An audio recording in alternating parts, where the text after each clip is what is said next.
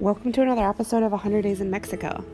This is the story of how a 100-day road trip, surfing my way down the Pacific coast of Mexico, changed my life forever. Ready to go on a road trip? Strap in, let's do this.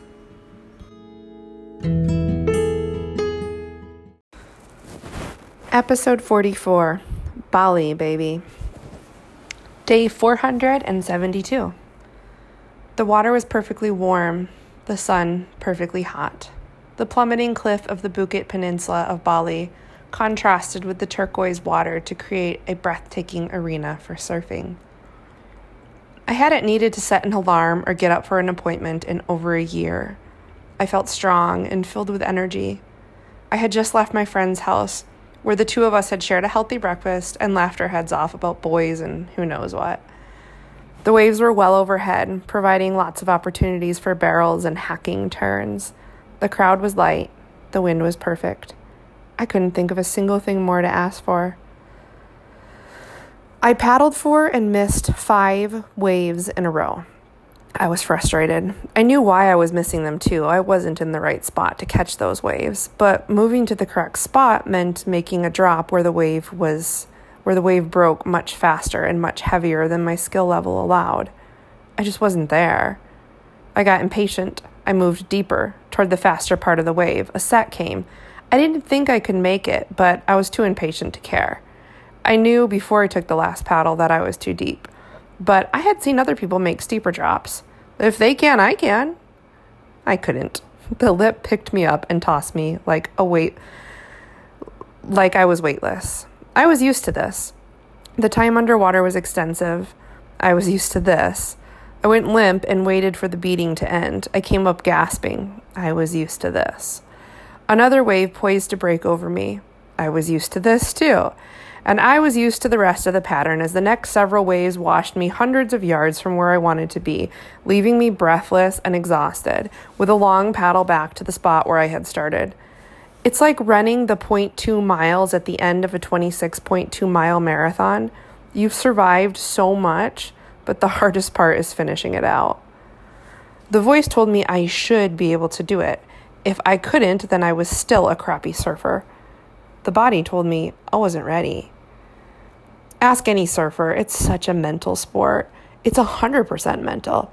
It is also 100% physical. When the conditions are demanding, you have to be in perfect shape, with technical ability, and have your mind in the game.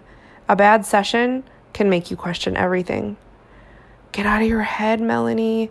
If you expect to fail, then you will. Commit. I chose a wave that looked almost makeable. I tried to commit, but the body rebelled. The body lifted its own chest against the strength of my will, causing my weight to shift backwards ever so slightly, but just enough to allow the wave to pass by me, ensuring I would not endure the same painful fate as last time. At some point, the body knows best, but I was starving for success. Another set came.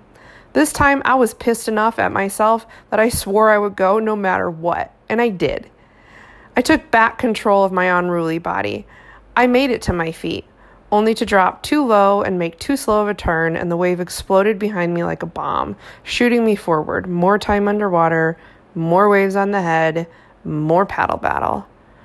Just as I was about to break free and make it back to the takeoff zone, another set rolled through. I couldn't quite make it over.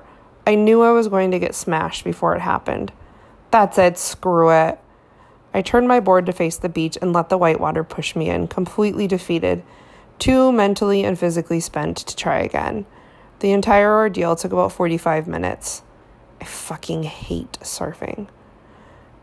I was crying as my feet hit the sand, the inner dialogue taking its familiar shit. You suck at surfing. You're not a surfer. Give it up. Just admit you suck. Stick to small ways. Find a nice man. Have babies. Go back to the guy with the beachfront mansion, the voice harangued. But I just need to practice more. I'm still learning, I fought back. How are you going to practice more when your lack of fitness makes you give up after 45 minutes? You big fatty. Look at those other surfers out there taking sets on the head. See how lean they are? It's your fitness level that is lacking. You need to run more. You need to lose at least 10 pounds to even be safe out there. And now you're going to be done after just 45 minutes? What kind of a workout is that? I bet you're just going to go home and eat food now and get even fatter. The problem is your diet. The voice was on a roll. You eat way too much and you know it. You need to lean into the hunger. You need to sit with the discomfort of being hungry. Ugh, now that awful voice was starting to sound like yoga, Melanie. I was getting so confused. No, please, no, I can't handle going back to being hungry. Please, please, please, there has to be another way.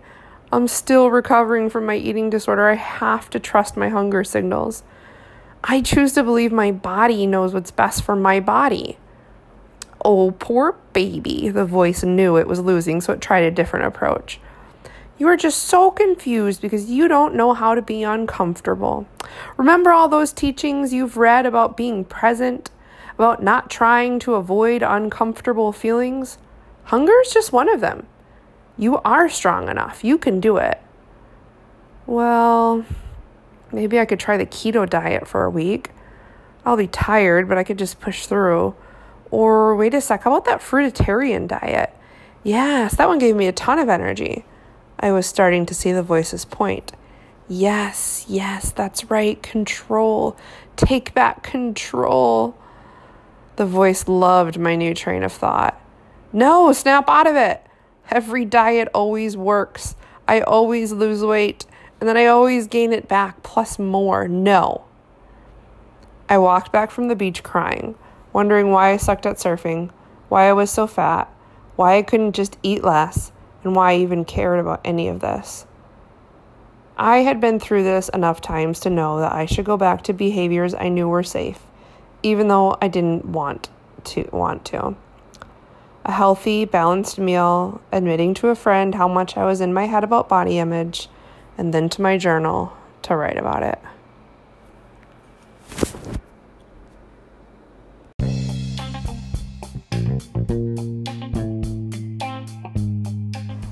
I hope you liked this episode. I have a lot more content on my website, 100daysinmexico.com. There's an insider section where I post, along with every episode, an insider's behind-the-scenes look at what else was going on. I also post premium content about my current travels, what's going on in my life right now. A lot of it's pretty honest, raw, and real. It's about the cost of a cup of coffee per month. So if you like my content, I hope you'll check it out. Until next time.